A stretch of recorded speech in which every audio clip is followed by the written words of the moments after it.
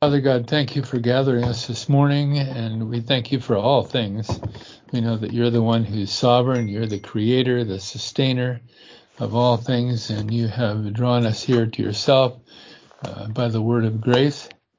And what an incredible blessing you have been to us down through the years, ever since we came to know you through personal faith in our Lord Jesus Christ and his completed work on the cross and in dying for our sins then, and his burial, and his glorious resurrection and his ascension. What good news indeed this is, that there is a way forward leading to fellowship with you, if only we would believe. And I'm thankful, Father, that you've reached out to us and overcame our blindness, that we might have a heart softened and ready to receive your precious truth.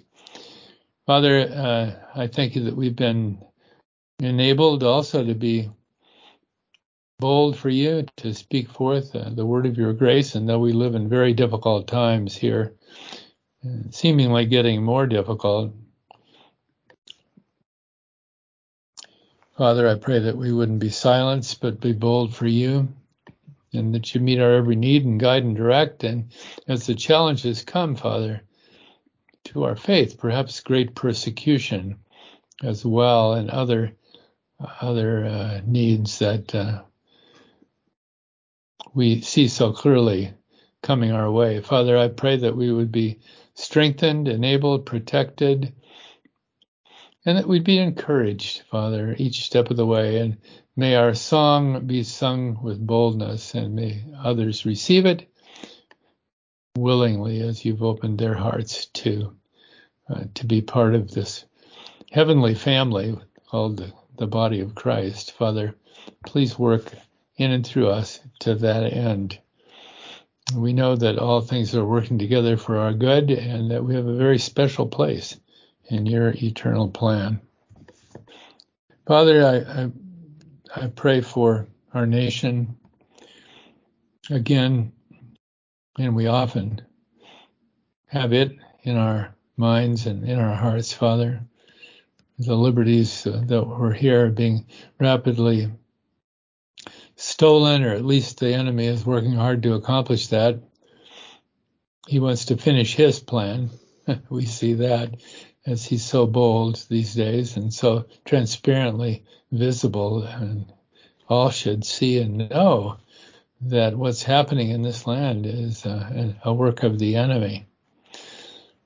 As we're going to be seeing today, Father, as we open your word, our enemies actually are not the ones we see around us, see on TV or hear of or watch, but rather a heavenly cadre of evil ones who are working Satan's will and controlling affairs here on this earth as much as they're allowed. So, Father, I pray that you would interfere with that plan of the enemy and protect us and guide us even as a nation. And we do pray and ask that you'd recover our liberties that have been lost, and even recover them beyond that, back to what they were when the nation was founded. That would be a wonderful thing indeed. And I pray, Father, this nation and our people might be truly a light for the world. Of course, we're speaking politically now, but really, Father, the message is a spiritual one that we should have to offer to the world, as we have for so long, as many missionaries have gone forth with that very purpose. So, Father, please watch over all of them and all those others that serve faithfully who are in harm's way so often. Father, as we open your word this morning, may it be a great blessing to our hearts and an encouragement. In Christ's name, amen. Amen. Well, we have a great opportunity before us this morning, and it's to open God's word in Paul's letter to the Ephesians, and in chapter 6 today. Last time we very rapidly, and I think too rapidly really, went through chapter 5, and not for the purpose really of teaching the great truths that Paul has revealed there, but just for seeing them revealed and seeing the wording. The words are powerful and should be an encouragement to us to open God's word again and again, to study, to show ourselves approved, rightly dividing the word of truth, and that we would study Ephesians very carefully, because we've seen how Paul, in his years after coming under arrest, remember he finished his third missionary journey, arrived back in the land of promise, and was arrested and turned over from one ruler to another there. The Jews, of course, were behind the whole thing, and the Romans were really keeping him in protective custody. Eventually, he would have been released, but he called upon the Roman deputy there and claimed Roman citizenship, which he was, in fact, a citizen of Rome, having been raised in a Roman city-state there of Tarsus, right? And he then was given opportunity and taken off really to Rome to have an audience there in defense of his liberties, and was eventually released.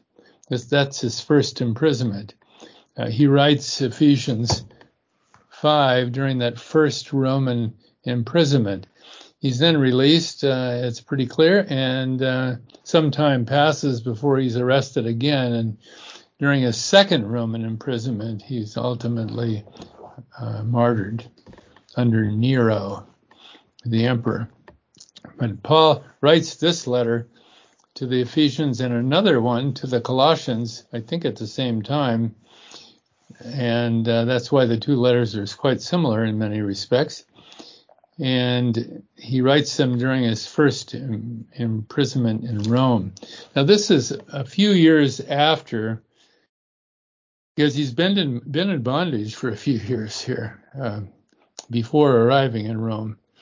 A few years of time have passed since the end of his third missionary journey, and the Lord has taught him much during that time about what he is doing under grace. Remember, at the end of his third missionary journey, he reveals what God is doing with Israel, right? And Israel has been set aside ultimately, and for a long time, as it turned out, they're still set aside as a nation, even today. So it's 1900 plus years so far.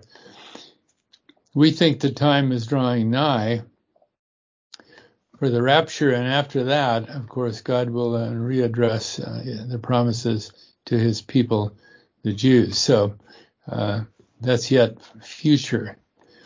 So Paul's been taught much by Christ concerning grace and its abundance, and how the message would go forth to the Gentiles independently of Israel, independently of a ministry to Israel. So that's why the letter to the Ephesians has so much truth that isn't found anywhere in the book of Acts, right? There's so much truth here that should minister to our spirits about the abundance of grace and what it all means. What we've been given as a free gift, and really what our lives now may be like, considering the great gifts that have been poured out upon us. Okay, so that's what we've seen in Ephesians so far, and in chapter 5 we saw there were three emphases. One was on redeeming the time. He said, redeeming the time, for the days are evil. And we're going to see much more about that today, because really chapter 6 is very much of the same focus. The days are evil, and how should we live in those days, considering the spiritual warfare that is required of us. We also saw in chapter 5 what the walk of the believer is like as the believer is enabled by the Holy Spirit. And then finally, what blessings come through membership in the church, the body of Christ, where Israel is not present. Jews and Gentiles are the same. They've both been brought into the body on the same basis, not due to any national or family privilege at all, but entirely as sinners saved by grace, right? No distinction between Jew and Gentile any longer in God's eyes, and not in ours either, I hope. Okay, so that's where we stand there in at the end of chapter 5 of the Ephesians. I want to jump right into chapter 6, but before we do so, remember those words from chapter 5, verse 16, redeeming the time because the days are evil.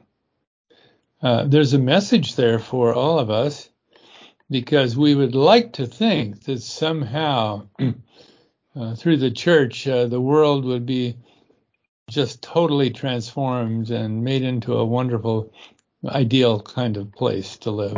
Something like what was in the Garden of Eden, maybe even, right? And somehow that would be God's plan, and that's what he would accomplish, and he would even transform nations for that purpose, and so forth, and so on. Well, but what Paul says here is that we need to be wise and not fools. He says, awake, thou that sleepest, and arise from among the dead ones, and Christ shall give thee light. See that you walk circumspectly, not as fools, but as wise, redeeming the time, for the days are evil. And I pointed out to you what I think should be pretty evident, and you probably didn't need me to tell you this, but when we look around ourselves in the world, what do we see but evil abounding, right? We shouldn't be surprised. If we're really surprised, that's because we're not reading God's word and taking it to heart, because he's telling us so much about the world. The world is managed by who? Satan is the prince of this world. It is the world system that he is dominating. That doesn't mean the Lord God doesn't still accomplish his purpose in his work. He does. He interferes with Satan's plans. But the world, the cosmos, the world is Satan's domain, right? This will not always be true. In the kingdom, once it's established, it will no longer be true. Okay? Even though Satan will have a part to play at the end of the kingdom when he's released from bondage, and then an eternal kingdom will be established where Satan has no more place ever again. But today, Paul says, if we don't redeem the time, we'll just be caught up in the middle of the evilness of this world, okay? So we need to redeem it. That means to take advantage of the opportunities, to buy them up out of a marketplace, to take advantage of them for the Lord, to walk wisely, not as fools, and, really to use the opportunities for the Lord as he wills.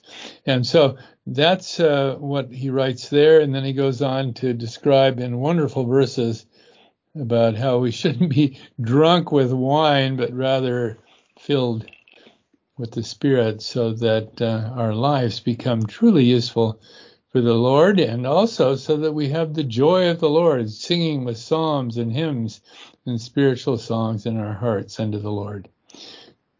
And then he gets on to the subject of marriage.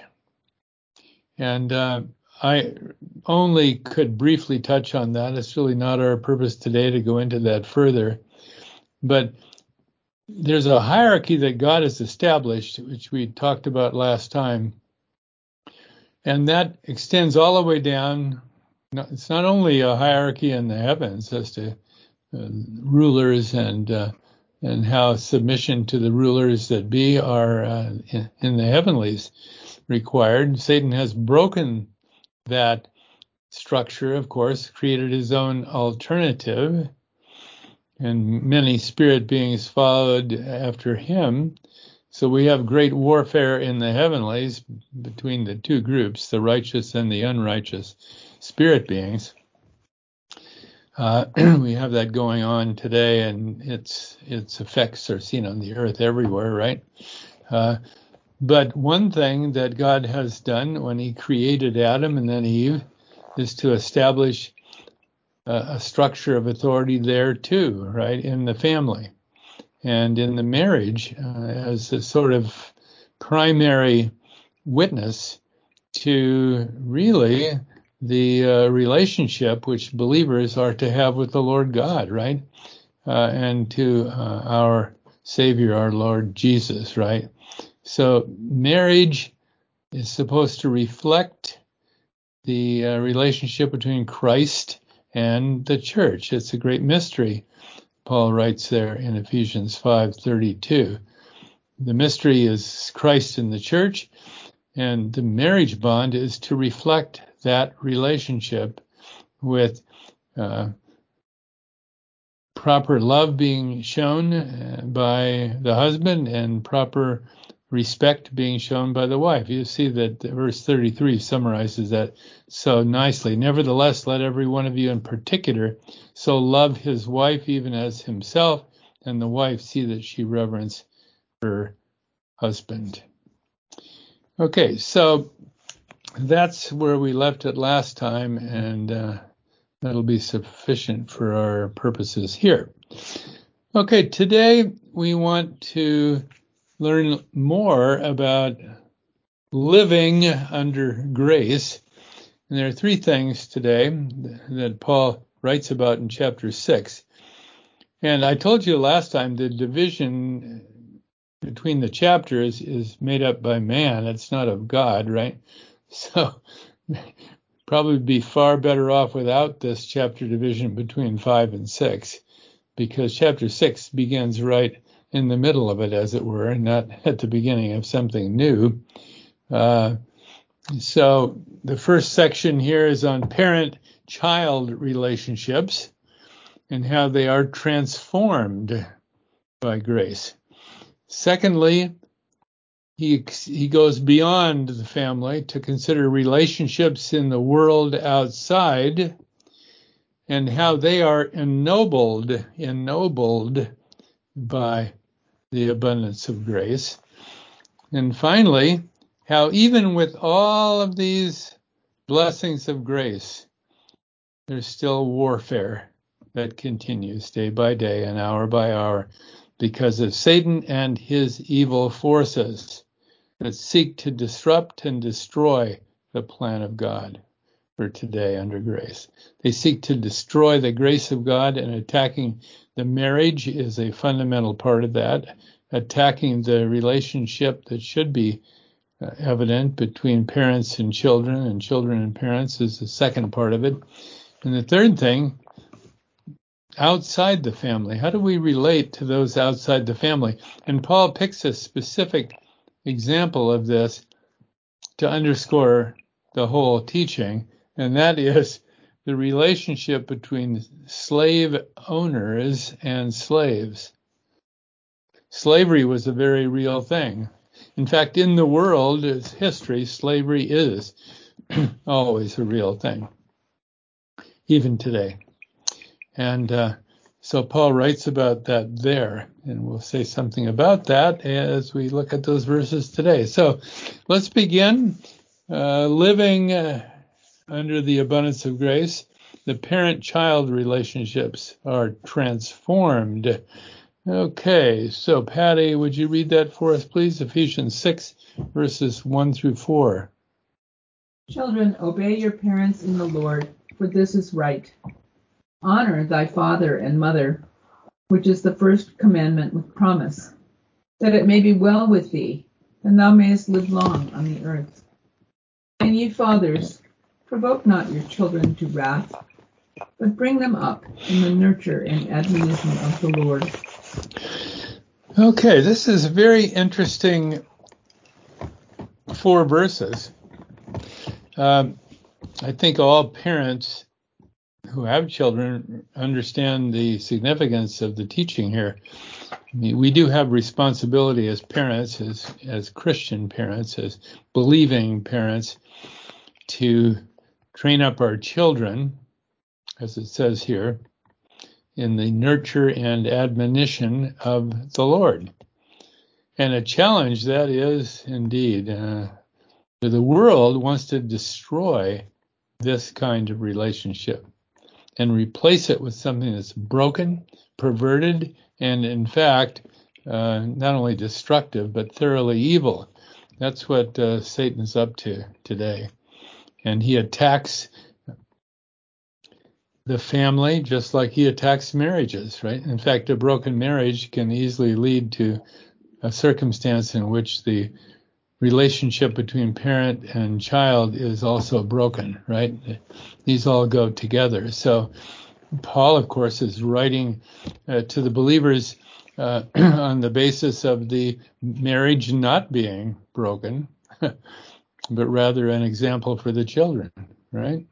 Where husbands love their wives as Christ loved the church, and the children can see that, and where the wives respect their husbands properly, right? And the children can see that it is an example for them. Without that example, it all becomes so much more difficult. But Paul's writing as if that example exists. And so he says, children, obey your parents in the Lord, for this is right. And honor your father and mother, he says.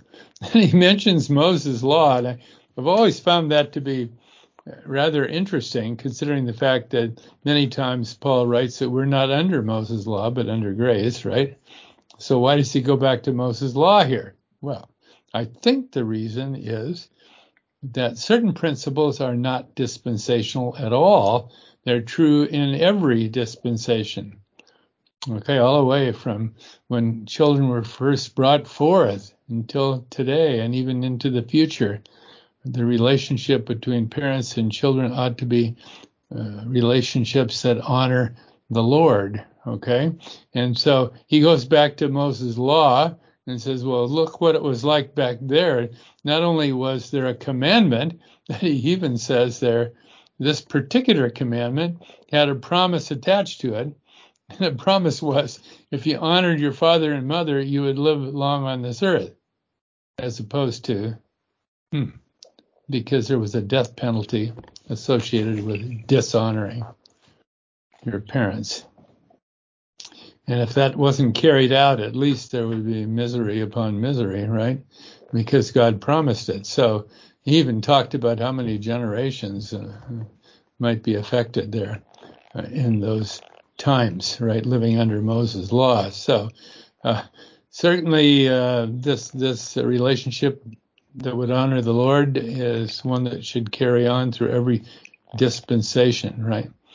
And verse 4 says, fathers, don't provoke your children to wrath, but bring them up, not negatively, but positively, in the nurture and admonition of the Lord. It's not the father's job to execute law, but to demonstrate grace and love, true love, right? So he says, bring them up in the nurture and admonition of the Lord. Very sensitive language there. Not only nurture, but also admonition, but it's to be of the Lord, not of the Father as the ultimate rule maker executor in the home, right? Okay, so you can go back into the Old Testament and see so many examples of where there were parents who raised up children in a godly way, and there are so many examples of where it did not go the way God had intended, and the consequences revealed there. So, though Paul gives great respect for the law here, he's not teaching that we're subject to it, just that by grace we may have an honorable relationship as Christian parents with our children. If, right? Children may not respond. They may turn aside. They may run after the enemy and believe his lies. That often happens. But our responsibility is to nurture and admonish them in the Lord. Okay, secondly, living under the abundance of grace, it affects the relationships we have outside in the world too, right? And in fact, it ennobles them, ennobles those relationships. Otherwise, there would be this absolute sort of dichotomy where there was no connection at all to the world. You'd be living in a cave. But we do have relationships with people outside who are somehow subject to the world system's perhaps evil controls, right? In that case, they had a slavery system that was evident everywhere, okay? And just because God is working in the church, the body of Christ, to provide true liberty, right, does not mean the culture was changed. They were still living in that culture. There was still slave owners, and there were still slaves. And many times, slave owners would come to know Christ as Savior. And or slaves may have come to know Christ independently of their master. I think that what Paul is writing about here has to apply in some way to all of those situations, right? But it does seem that his emphasis is on godly relationships in both directions, because that is the goal, that is the objective, right?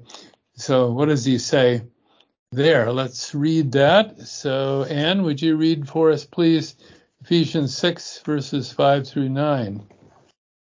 Servants, be obedient to them that are your masters according to the flesh, with fear and trembling, in singleness of your heart as unto Christ, not with eye service as men pleasers, but as the servants of Christ, doing the will of God from the heart, with good will doing service as to the Lord and not to men, knowing that whatsoever good thing any man doeth, the same shall he receive of the Lord, whether he be bond or free. And ye masters, do the same things unto them, forbearing, threatening, knowing that your master also is in heaven, neither is there respect of persons with him. Thank you, Anne. Well, again, Paul is respecting the fact that there is a system in place that is not being canceled just simply because there are believers in this world, okay? And that is the condition that slavery imposed upon many who had their liberties removed. Now, they weren't always entirely removed. We may think of slaves as being somehow brutalized by their masters. I'm sure that was not always the case. Much of the time, they were more like indentured servants, and in some cases, they were gaining their liberty. And Paul even writes about that in some of his letters, right? So here he's saying how the relationship ought to work, right? And sort of ignoring the fact that some really do have power over others. He's talking about how that power should be exercised, right? And he's saying that in Christ there is no bond or free. It doesn't exist in the eyes of God and in the church. itself. It should not enter our thoughts either. So whatever society imposes, believers still have a responsibility to relate to one another as equals, okay? And he says when you serve or when you govern in this relationship that you may find yourself in as slave owners and slaves, that you should do so as unto the Lord. Those are the key words there. As unto the Lord. Also, as the servants of Christ, doing the will of God from the heart. Okay? Now, this is quite an exhortation, isn't it? He says, you should know that all the good that's done will find its response as God himself works out his good plan for you as a believer, right? It may not even be in this life. It may be in eternity. There will be rewards, of course. We all know that, right? There are rewards, not that we're earning our salvation at all, but that there are rewards for spiritual work that's performed as unto the Lord. So all are on the same foundation here, on the same level in the sight of God. I think it's quite a lesson. Now, you might wonder, why is Paul silent about slavery?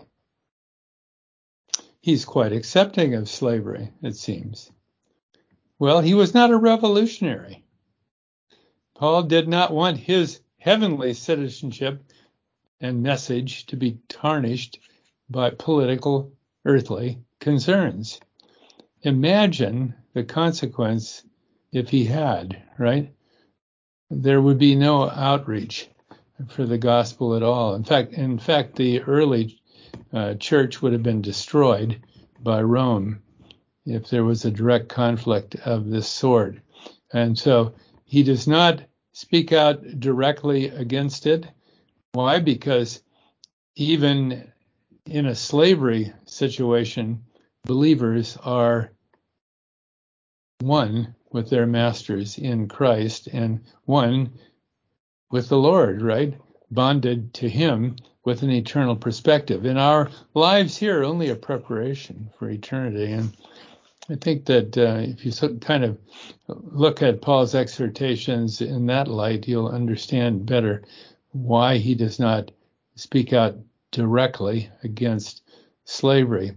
Ultimately, in a culture or in a nation, if the church really was dominant, right, slavery would be eliminated, as we saw that it was here, and also it was in, of course, Great Britain and in other nations in the world, as the Christian message became prominent. But that also may change, right, and go the other direction. We know that too. Okay, let's go to the third thing here. The third thing is that when we are living under grace, even with the abundance of that grace and every blessing God pours out, there's still a condition of war that's a reality. And so Paul writes that our warfare against satanic foes will continue. It's not as if it's going to end in this life. It is not. And that's part of the plan of God, ultimately. Satan will always seek to destroy the harmonies that God would bring into our lives, whether that be in marriage and in families or outside the family. Satan will always try to destroy the relationships that would honor God. That's his constant activity. And so the submission of one to another within the body with proper respect will be challenged by Satan. And so you see that even in our world today, very, very evidently being presented, that there should be no such thing as submission of wives to husbands or of one group to another, but that there should even be violence if necessary to create some kind of imaginary ideal equity, true equality under the plan of God or under the law, if we have that, replaced by some system of dictatorial rule, right? Lowest common denominator. That's really what many are promoting today. It's thoroughly evil. So what Paul reveals here, though, is that warfare continues, and in its essence, it's spiritual. Let's read about that. So I'd like Gail to read verses 10 through 13. Finally, my brethren, be strong in the Lord and in the power of his might. Put on the whole armor of God, that ye may be able to stand against the wiles of the devil. For we wrestle not against flesh and blood, but against principalities, against powers, against the rulers of the darkness of this world, against spiritual wickedness in high places. Wherefore, take unto you the whole armor of God, that ye may be able to withstand in the evil day, and having done all, to stand. Thank you, Gail, so much. So we see some of the details there of what our spiritual warfare is to be. And now continuing the reading, Sarah, I'd like you to read verses 14 to 18, and then Lydia, verses 19 through 24, right after. Stand there, therefore, having your loins girt about with truth, and having on the breastplate of righteousness, and your feet shod with the preparation of the gospel of peace. Above all, taking the shield of faith, wherewith ye shall be able to quench all the fiery darts of the wicked. And take the helmet of salvation and the sword of the Spirit, which is the word of God. Praying always with all prayer and supplication in the Spirit, and watching thereunto with all perseverance and supplication for all saints. Okay, Lydia, verses 19 to 24.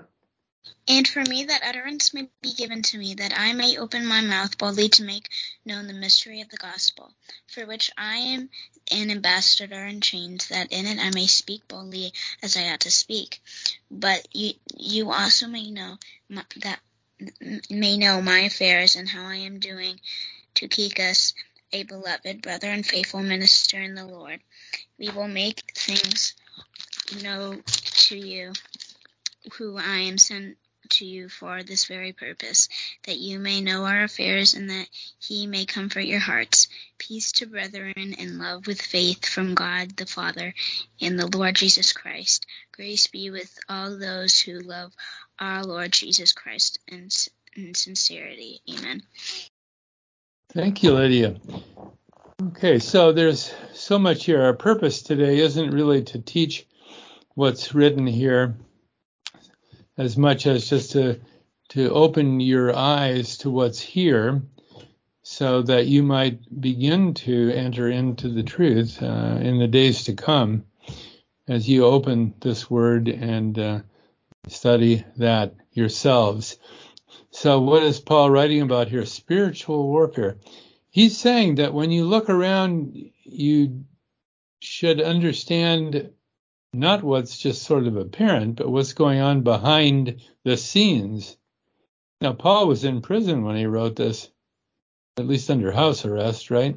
He's chained to a Roman guard. Think about that.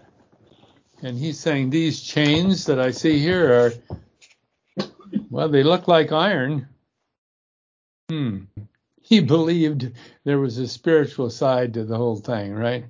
And that really the enemy was working full time to suppress his own ministry, in fact, to totally cancel it out. But of course, he was the servant of the Lord, not of Nero. He was in bonds to Christ, not the Roman rulers, as he saw it. And he had an opportunity, therefore. And he prays that he might be bold to carry out that ministry. Now, this is just an incredible message, really, considering the circumstances that Paul is under at that time, right? He writes in such a, powerful and encouraging way concerning the affairs of believers throughout this entire dispensation, often set aside from the living and the life that we might rather have in the world, and perhaps even in bondage in prison, perhaps even on the verge of martyrdom, right? How should we see our circumstances, therefore? As opportunities for the message of grace to go forth? And that's what he's saying here. That's an amazing message, isn't it? He's saying we shouldn't see things as they might appear, which means basically we need to now fight to create the kind of circumstances we would rather have, right? But rather abide spiritually, knowing that God is in control and he's working all things together for our good. Now, that doesn't mean he's going to reverse the trends we see in our country. He may. We pray that he would. We do pray. We do ask for that, right? But he may not as well. Times may become much more difficult than we ever imagined. We do not know if they will. They may. But whatever happens, we're to remember the words written here, right? We wrestle not against flesh and blood, but against what? Principalities, powers, the rulers of the darkness of this world, against spiritual wickedness in high places. So our warfare really is spiritual, right? Not against people here who may have assumed the reins of power, perhaps unjustly, perhaps not unjustly, but our warfare isn't really against them or against their supporters or a certain political group. The warfare that we're to be involved in is spiritual. Okay? I hope that we all see that. And there is a proper way to wage this war spiritually, okay? And he mentions what that is there in that great section we just read, right? Oh my. Verses 14, 15, 16, 17, and 18 tell us how to wage that war. Notice the key words there: truth, righteousness, peace, faith, okay, salvation, and the sword of the Spirit, which is the word of God, okay? And then he mentions prayer. And that verse 18, 4 times he mentions the word, he uses the word all. So really prayer is very central indeed, and will make the difference, right? So really what Paul is saying is that we're spiritual beings, except we're spiritual beings on the right side. Others are spiritual, but on the wrong side, right? Just because they're spiritual doesn't mean they're good. Many are thoroughly evil. And false spirituality today and New Age spirituality is encroaching in the churches against the saints of God everywhere you look, right?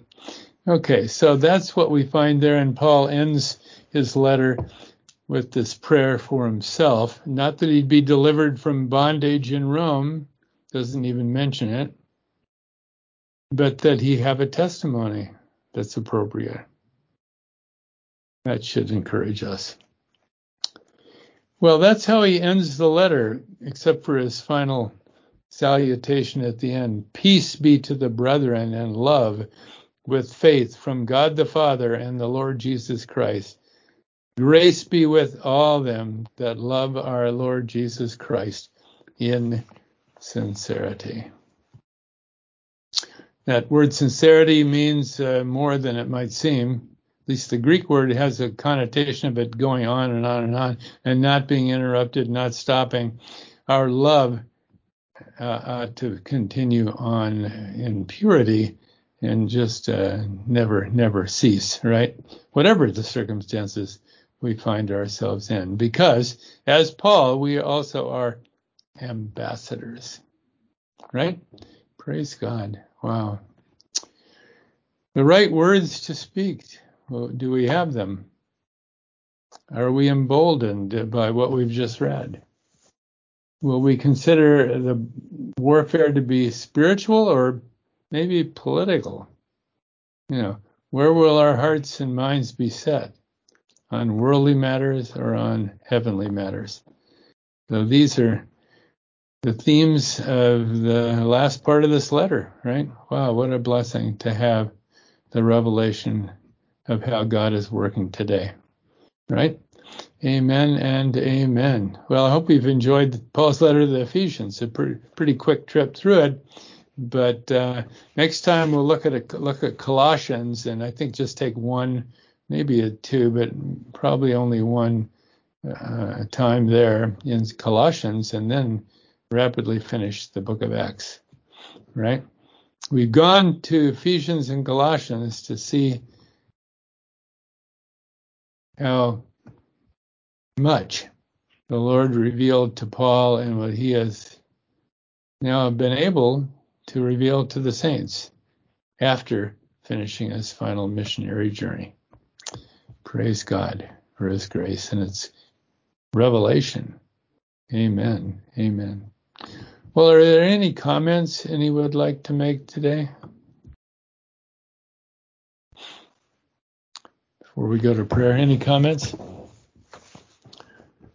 Okay, let's go to prayer. Father God, thank you.